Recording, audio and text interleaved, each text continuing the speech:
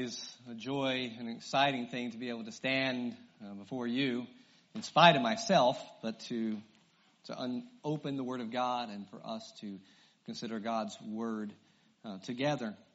Now, I've had some conversations with some of you individually in the last little while. Several of us got together yesterday and had some conversation just about the church and some things that may be upcoming. And one of the things that I think it was I who said it is that right now we are experiencing a great deal of excitement. We, meaning me and my family, are very excited. I sense excitement amongst many of you in this place.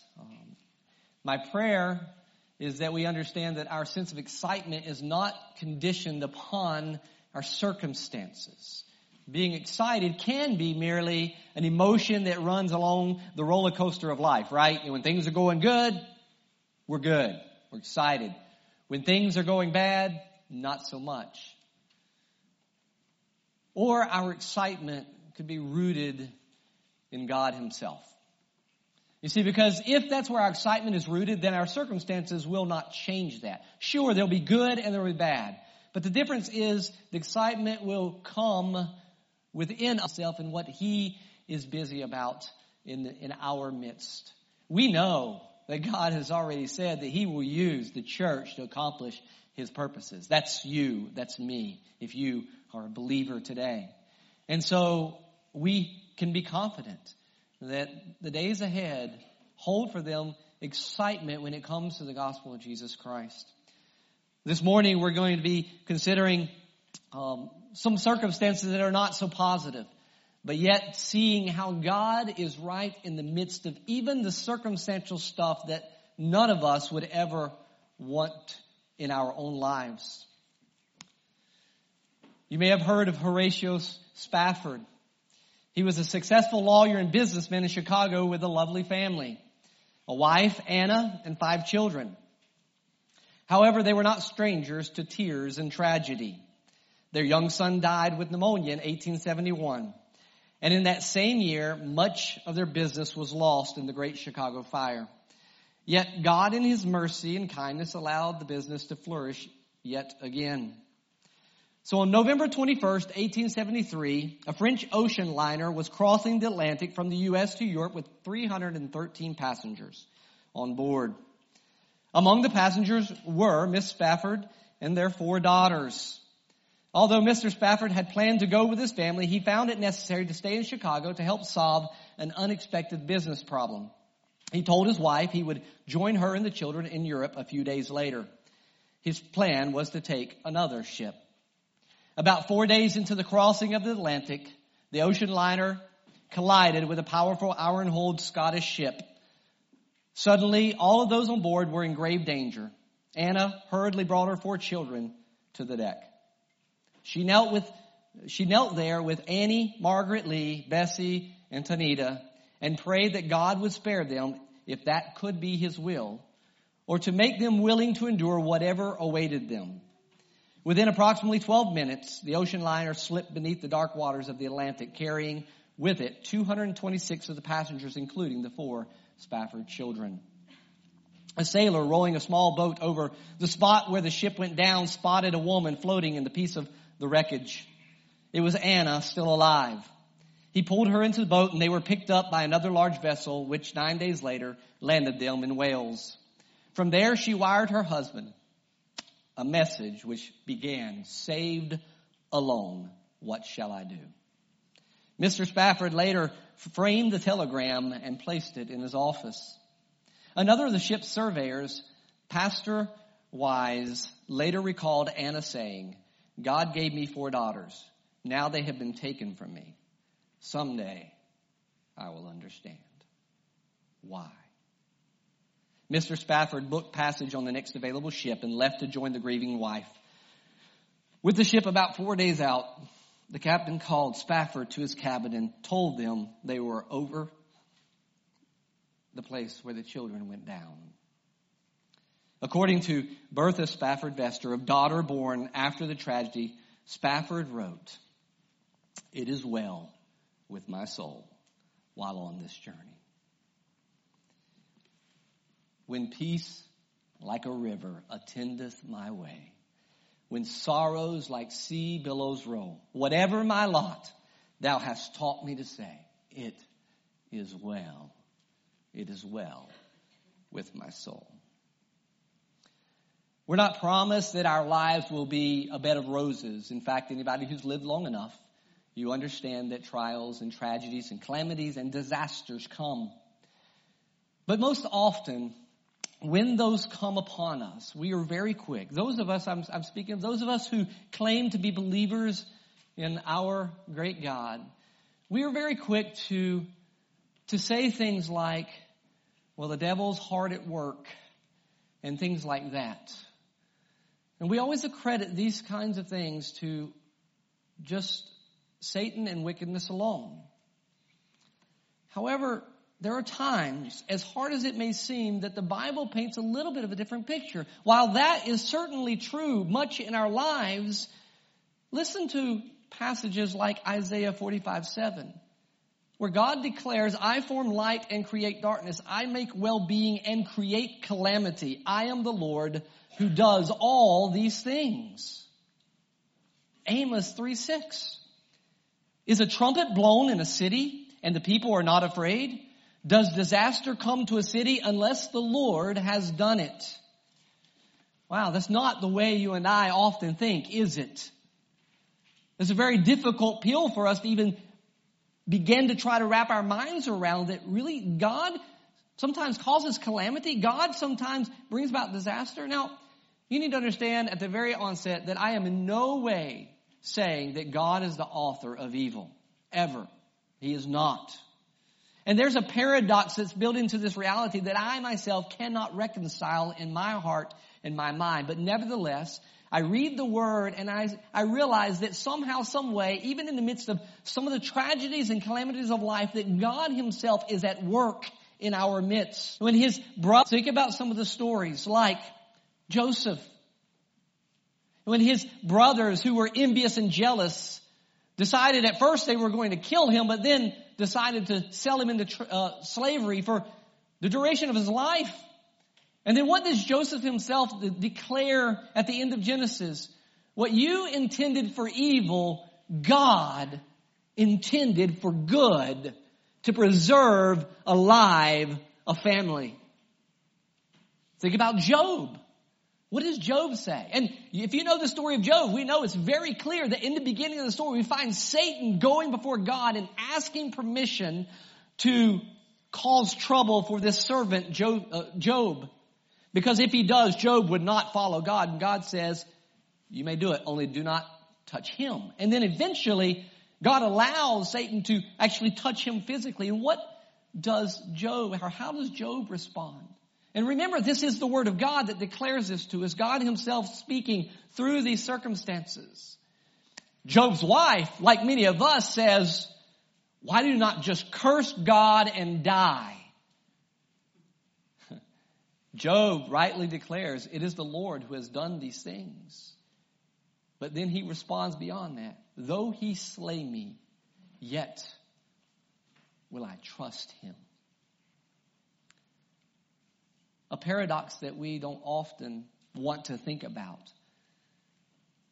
That God may be at work in the midst of the most horrific tragedies and disasters and calamities that may come upon us or upon those we love dearly.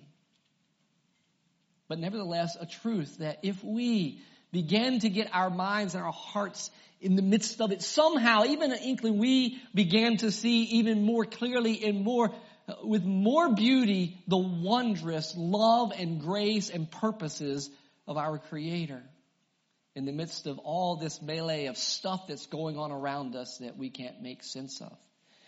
Such is the theme of the book of Ruth. This is a book that we're going to begin studying today. Of course, I will be gone next week, but then we'll return to when I come back. Some would just say that Ruth is just a nice story. It has all the makings of a good story as you read through it. Some would say even a good love story. But think about it. While we recognize Ruth as the book that comes after Judges, which is significant for us, It likely was written much, much later than that. Almost certainly, very possibly after the return from exile. As this much later was clearly conveyed from generation to generation, it was inscripturated much later. Therefore, what I'm saying is that God inspired the writing of the book much later than the actual events for a reason. It was written after the reign of David, and we will understand that as we read the conclusion of the book. And as I said, most likely after the return from exile. But it's more than just a story. It seeks to convey the providential hand of God in the lives of obscure individuals to carry out His sovereign purposes, to accomplish His grand design. And so the author of this book, whom we don't know exactly who that is, people make guesses or conjectures. Some would say possibly even Ezra was the one who wrote the story down. But the author nevertheless carefully narrates this story to point the audience toward this reality, the work of God. For the original audience, it was a reminder of how God brought hope out of hopelessness, fullness out of famine, and ultimately a king out of chaos. This little book was to serve in that day when it was written as an encouragement and a reminder that God could and would do that very same thing yet again. The author seeks to teach his audience, which includes us today, that with God there is, and listen carefully, with God there is no chance. Now make sure you hear that rightly. With God there is no chance, no coincidence, and no accidents. Even the obscure random circumstances in the lives of those who might seem unimportant are divinely directed to bring about God's glory and our greatest good. William Cowper, a poet and a hymn writer, captured this great truth in a hymn entitled, God Moves in Mysterious Ways. Anybody know this hymn? Well, you will. Here's the words. I'm not going to sing it. God moves in a mysterious way His wonders to perform. He plants His footsteps in the sea and rides upon the storm. Deep in unfathomable minds of never-failing skill, He treasures up His bright designs and works His sovereign will.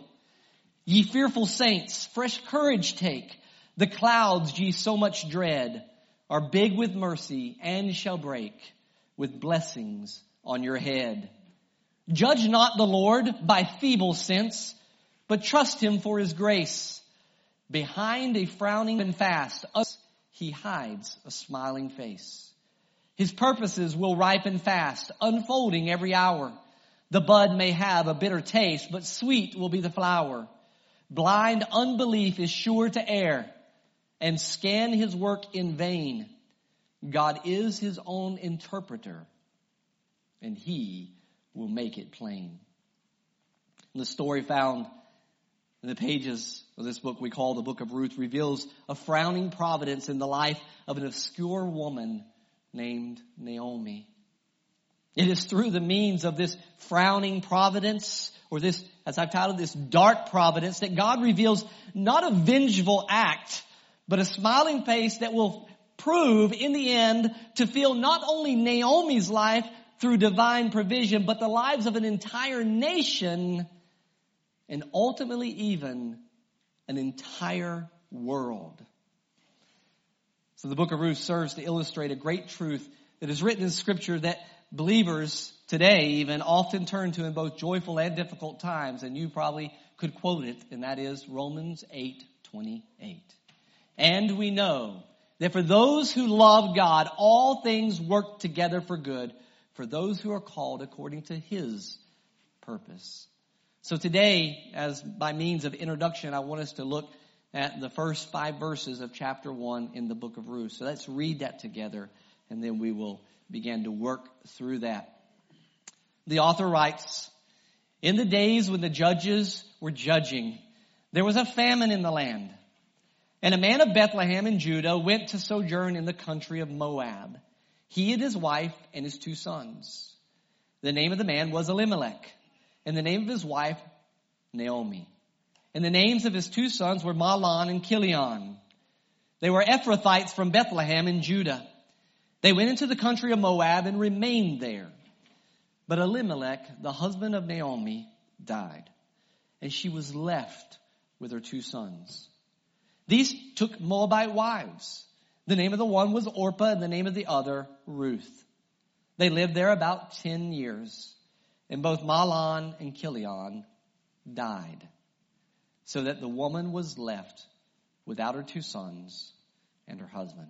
Our Father, we ask in these moments that you would grant to us eyes that can see beyond the physical things in front of our face, but rather spiritual eyes that would allow us to plumb the depths of the majesty of the word that you have left to encourage us with, to thrill us with, and to empower us to live forth the gospel in this life. And they're tucked away. And so, Father, we know that even this small book that sometimes gets tucked away and sometimes just gets seen as a nice story, operates in the very same way. It is your word that you have left for us for the sake of edifying your people and encouraging us and compelling us forth to live out the magnificence of our Creator, who is at work in our midst to do marvelous things for your glory and for our good.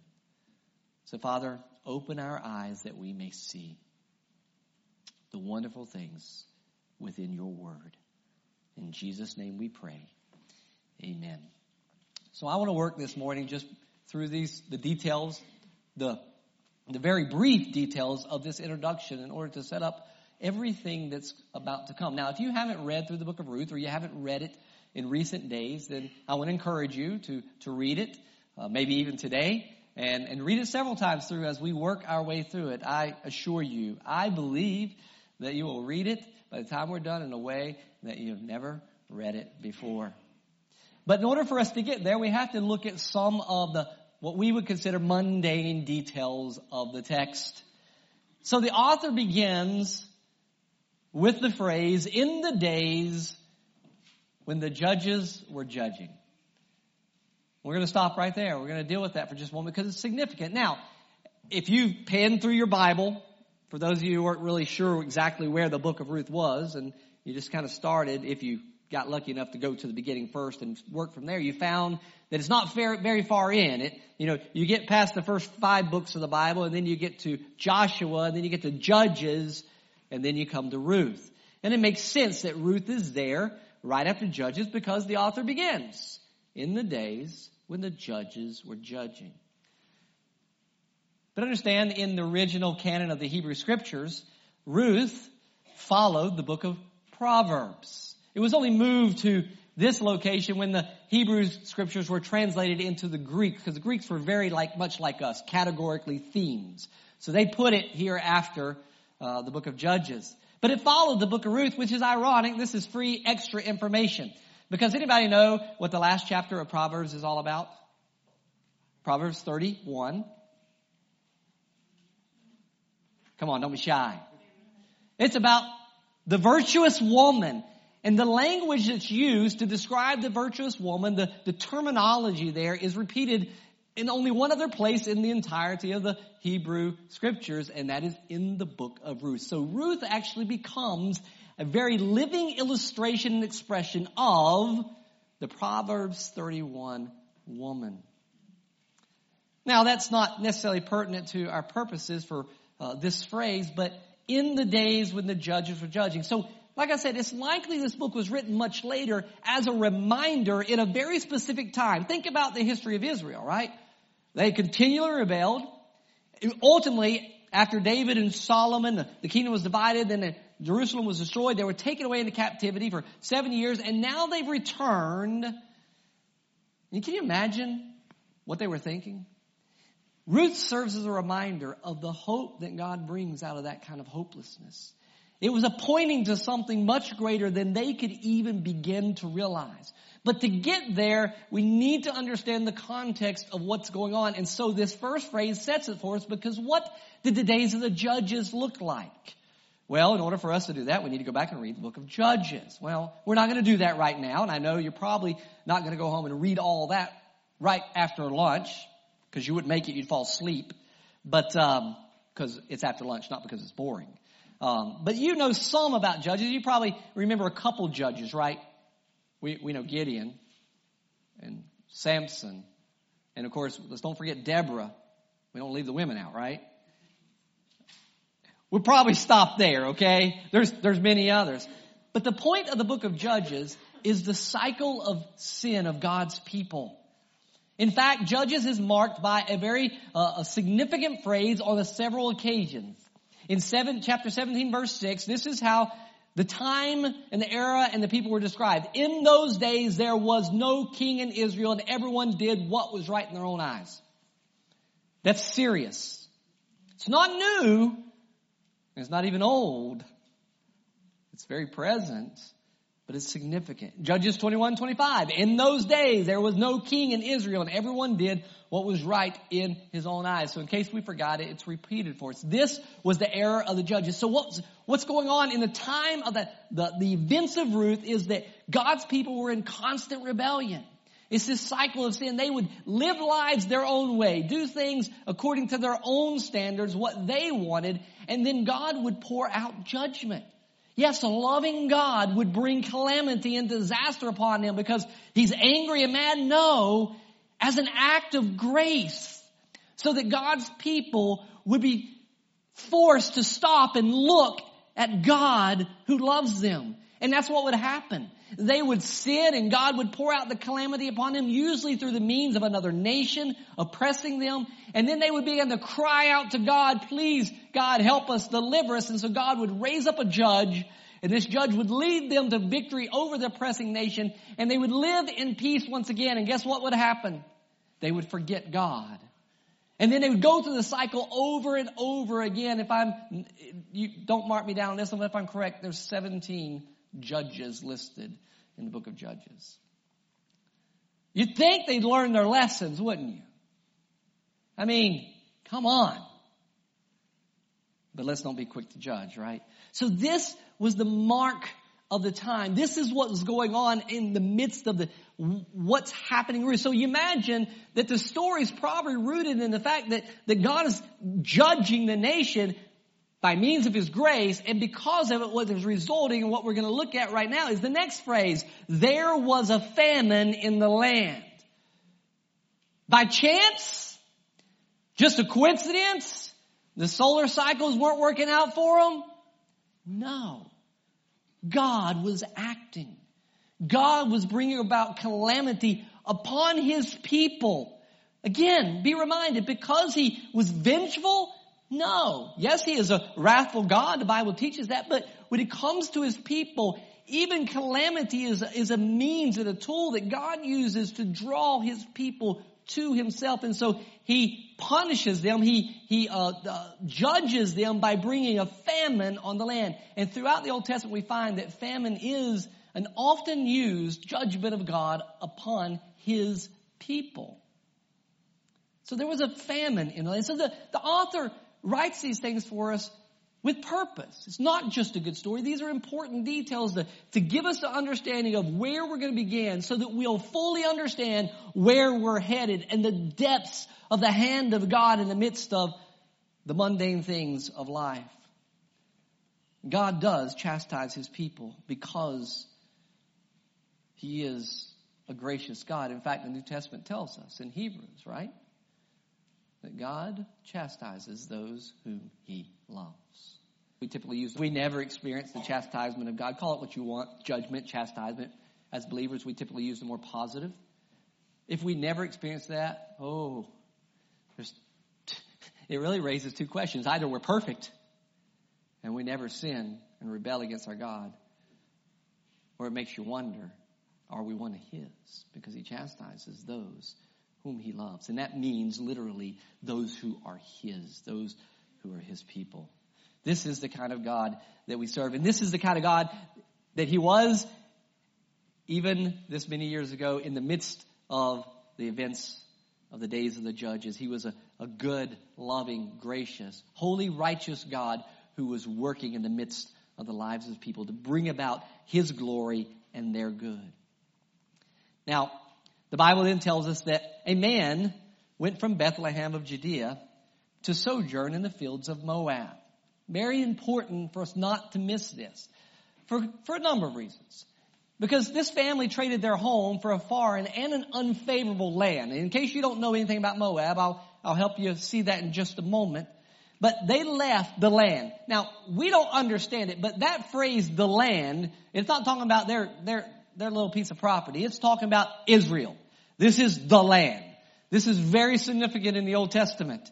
This is God's inheritance, or God's people's inheritance from God. He portioned it out to them. It was the very real experience of them being his people.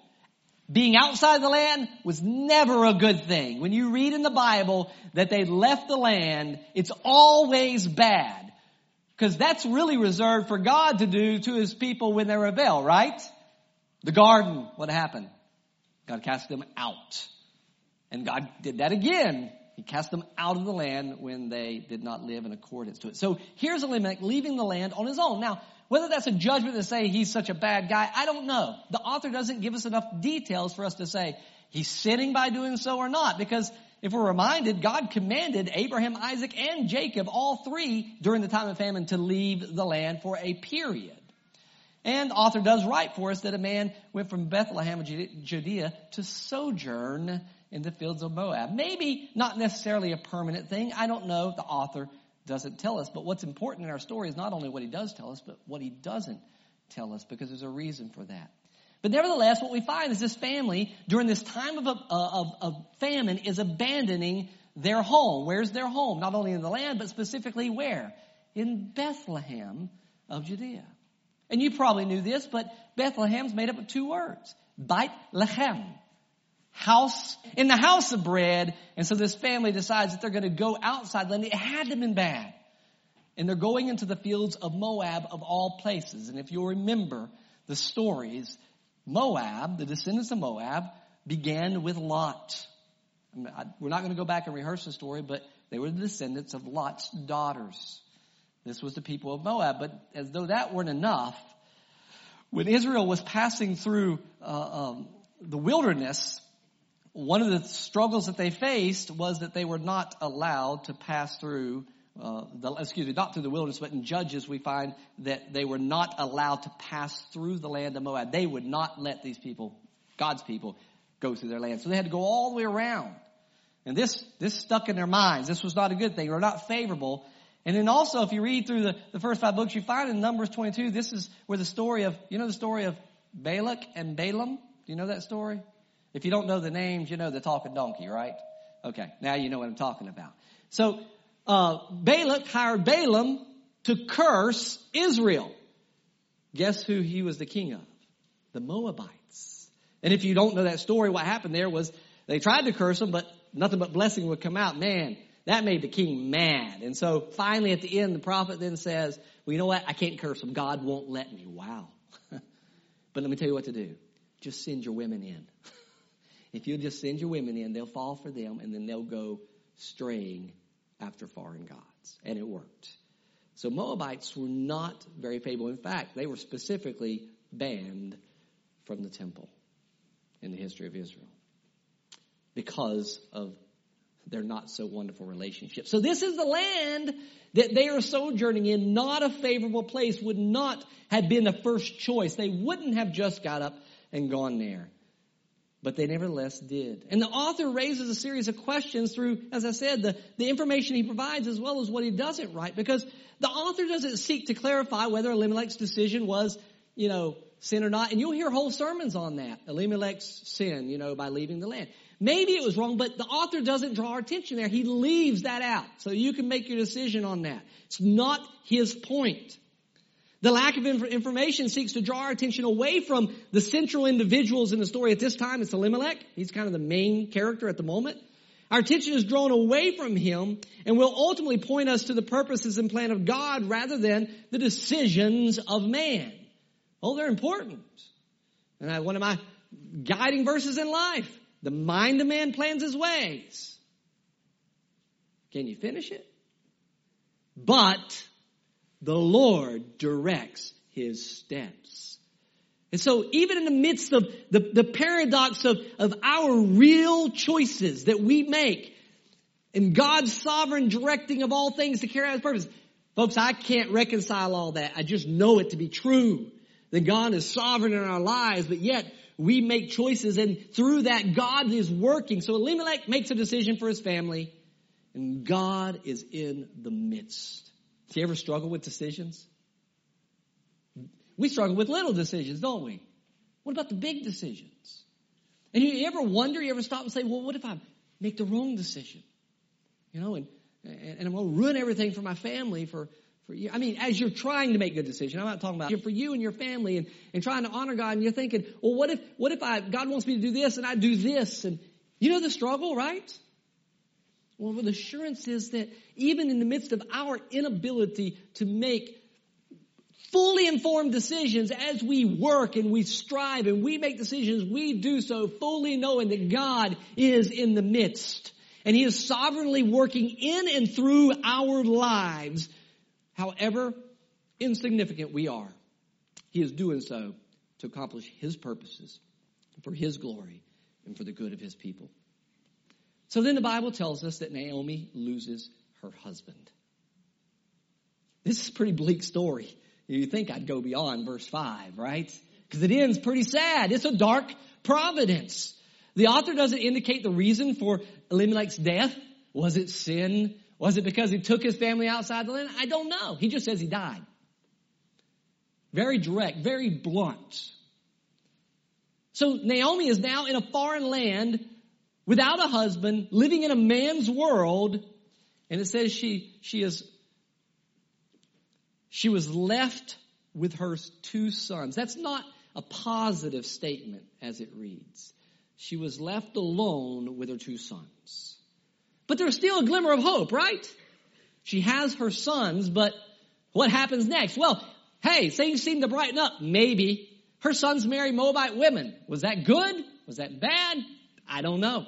He doesn't tell us. Should we affirm that decision and say, oh, there's hope? Or should we say, bad, they married foreign women, right? Well, the author's not drawing our attention to that for a reason. He doesn't want us to get caught up in the details in that debate. That's a debate for another place. We can go to Nehemiah at the end of Nehemiah and debate that one. But here, he just wants us to know. They married Moabite women.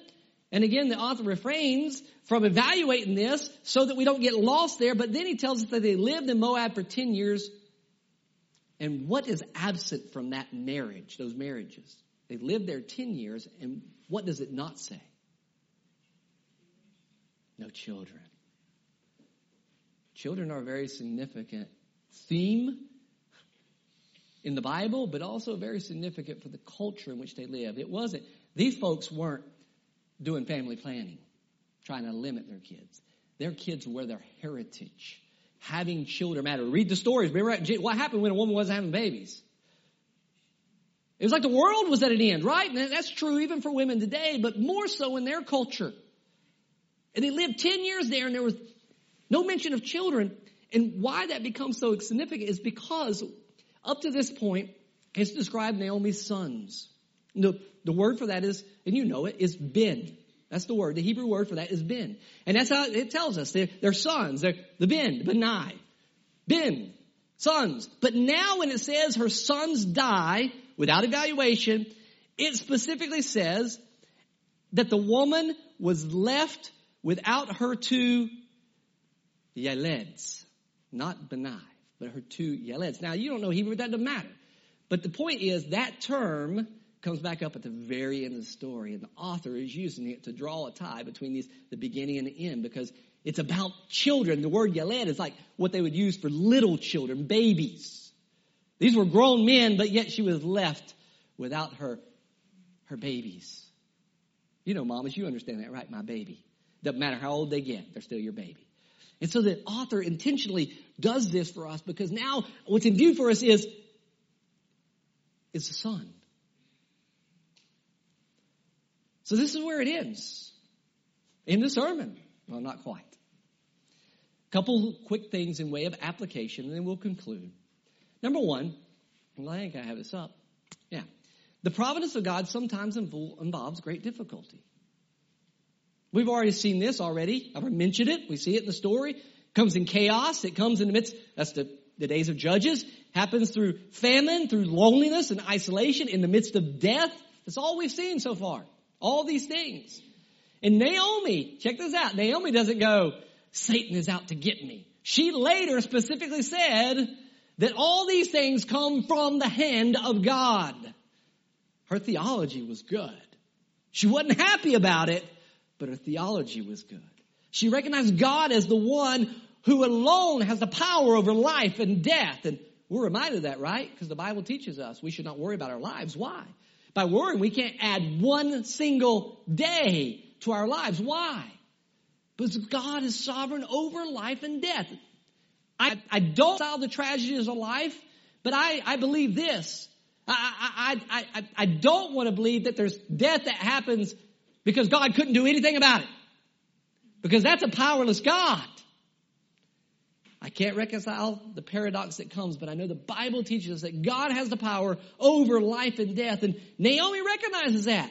This has come from the hand of God. So when bad things happen to bad people, we're happy to give God the credit. Go God, get them, right? Yeah, you've never said that. You never thought that, right? Just me. Yeah, we're happy when bad things happen to those who deserve it. But when bad things happen to good people, we suddenly assume that God has nothing to do with it. He's absent in the midst of it. Think about it from this perspective. Acts 2.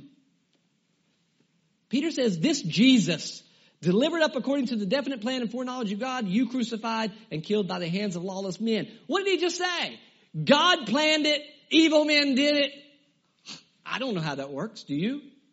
But I know it works. And I know that God didn't go, I'll send Jesus and we'll hope something works out. He purposed and he planned the death of his son, didn't he? For us, so that we could be redeemed. A horrible event God purposed for his glory and for the good of his people. But yet it was still carried out through lawless men, doing acts of sin which God had nothing to do with them sinning. That was their choosing. The darkest providence in world history was the death of God's only son. So much so that, and we're reminded of this recently, that Jesus hung on the cross, and what did he say? About the 9th hour, Jesus cried out with a loud voice saying, Eli, Eli, lema sabachthani. Say that real fast. That is, my God, why have you forsaken me? Why? Never asked that question before, have you? But the answer came 3 days in the midst of, with an emphatic exclamation point. God working in the midst of calamity and disaster and tragedy for his glory and the good of his people. We see it all over Scripture. So the providence of God sometimes involves great difficulty. So think about it. In your own life, when difficulty comes, do you immediately run to the fact that it must be all about evil stuff? Or could you very well that God is working in a way in your life to form you and shape you and point you in a grander, greater direction in your life to carry out his purposes in and through you? Another thing, the providence of God always has purpose, and I just said that. Ruth begins with a famine and ends at the conclusion of a great harvest. Ruth begins with the loss of a family and concludes with the birth of a child.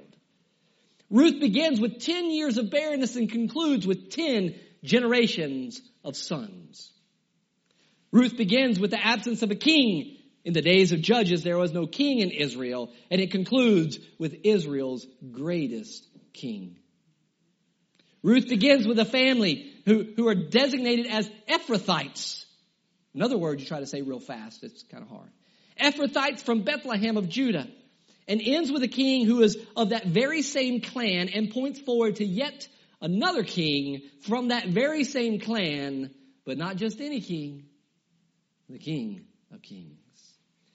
Because we go on reading the story, the very next book, 1 Samuel, it begins, there was a certain man from Ramathaim Zophim and the hill country of Ephraim, whose name was Elkanah, the son of Jeroam, son of Elihu, son of Tohu, son of Zuph, an Ephrathite. You wonder why the Bible puts some of this stuff in there. There's a reason for some of this stuff. And then we skip on down in 1 Samuel 17. When we read, now David was the son of a Ephrathite of Bethlehem in Judah, named Jesse, who had 8 sons in the days of Saul. The man was already old and advanced in years. And if that's not enough, because we know the stories of David, you know this one. Micah 5, 2 through 4. But you, O Bethlehem, Ephrathah, who are too little to be among the clans of Judah, from you shall come forth from me one who is to be ruler in Israel. Folks, listen, catch the story of Ruth in its context, written to God's people after David already lived and died. But it concludes with David. And this is after they had been delivered up. God's judgment had fallen on them in grace to turn them back. They'd been in exile. Now they're returning. And now this book is giving to them by God's grace, and they read it, a story that they're reminded of how God worked through calamity and disaster in the midst of the lives of his people to bring about the greatest king in Israel. He's not done yet. There's still a king that's coming. So from an obscure family that nobody would know who they were if it weren't for this little 4-chapter book. An obscure family in an uncertain time, God ensured the continuation of the promise that he made long ago to Abraham. Through you and your seed shall all the nations be blessed. And we find that comes to conclusion. Paul writes for us in Galatians 4. But when the fullness of time had come, God sent forth his son, born of a woman, born under the law, to redeem those who were under the law, so that we might receive adoption as sons. So where we go with this? 2 concluding things. First, in your greatest tragedy, God's still sovereign. Do you believe that? Or is that just one of those words you throw out there? Do you believe that God is sovereign in your life? Whether it's going good or whether it's going really bad, is God sovereign? Oh, he is. But if you come to grips with that, in your greatest disasters, in your greatest difficulties, God is still sovereign. And then in your darkest hours, God is bringing light. I love this passage Paul writes in 2 Corinthians chapter 4, verses 3 through 6. And even if our gospel is veiled, it is veiled to those who are perishing. There in that word veiled, that's the opposite of what we talked about today. In their case, the God of this world has blinded the minds of the unbelievers to keep them from seeing the light of the gospel of the glory of Christ, who is the image of God. Verse 5.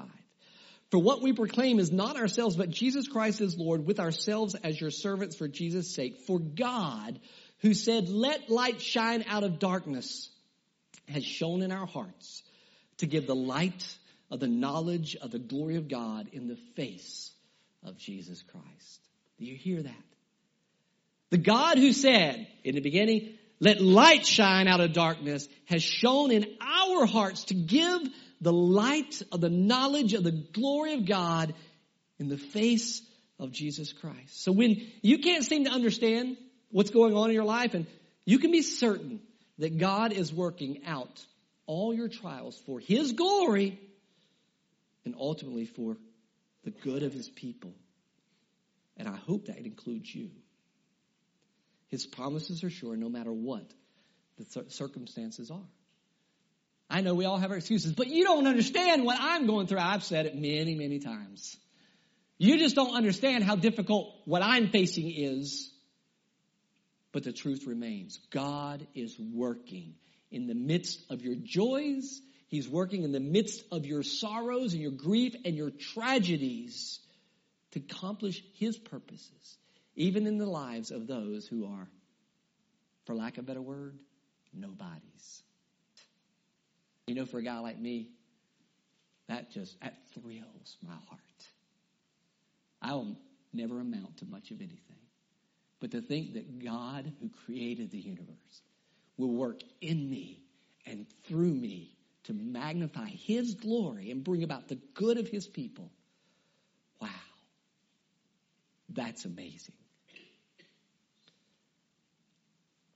There's an old song from I don't even know how long ago, but Trust His Heart is the title of the song. And here's the chorus. God is too wise to be mistaken.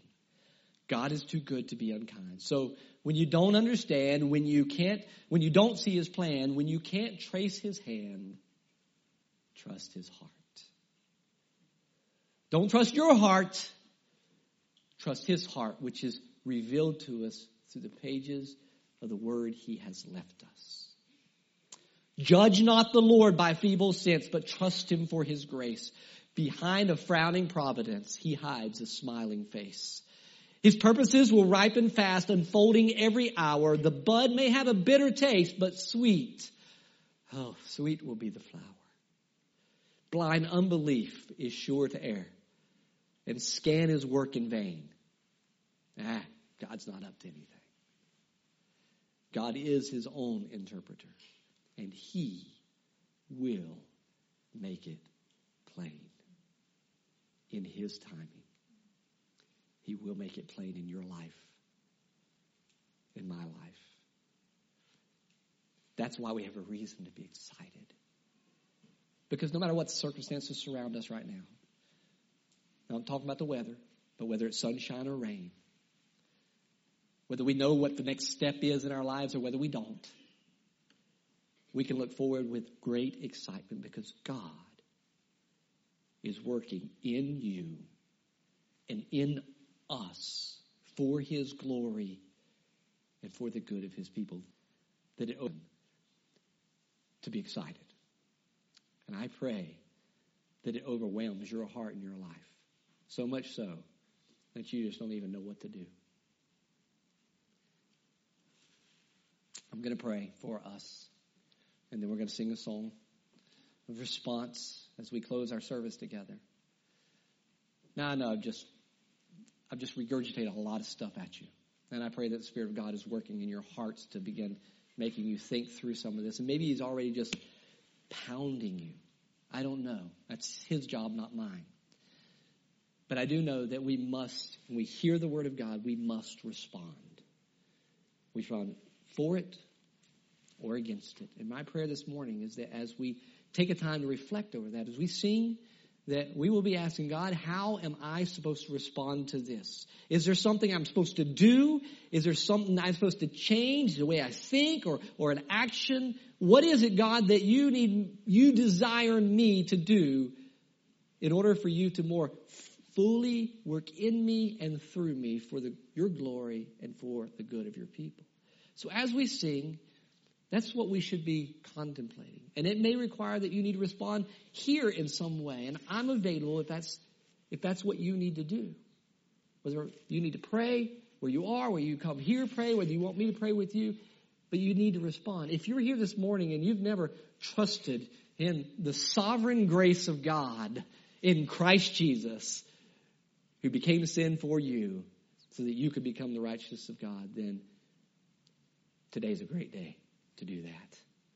There's never a better time. And I would love to take some more time to talk to you about that if you need that. So let me know during this time or after our service is over. But respond for the glory of God and for your own good as well. Stand as we sing.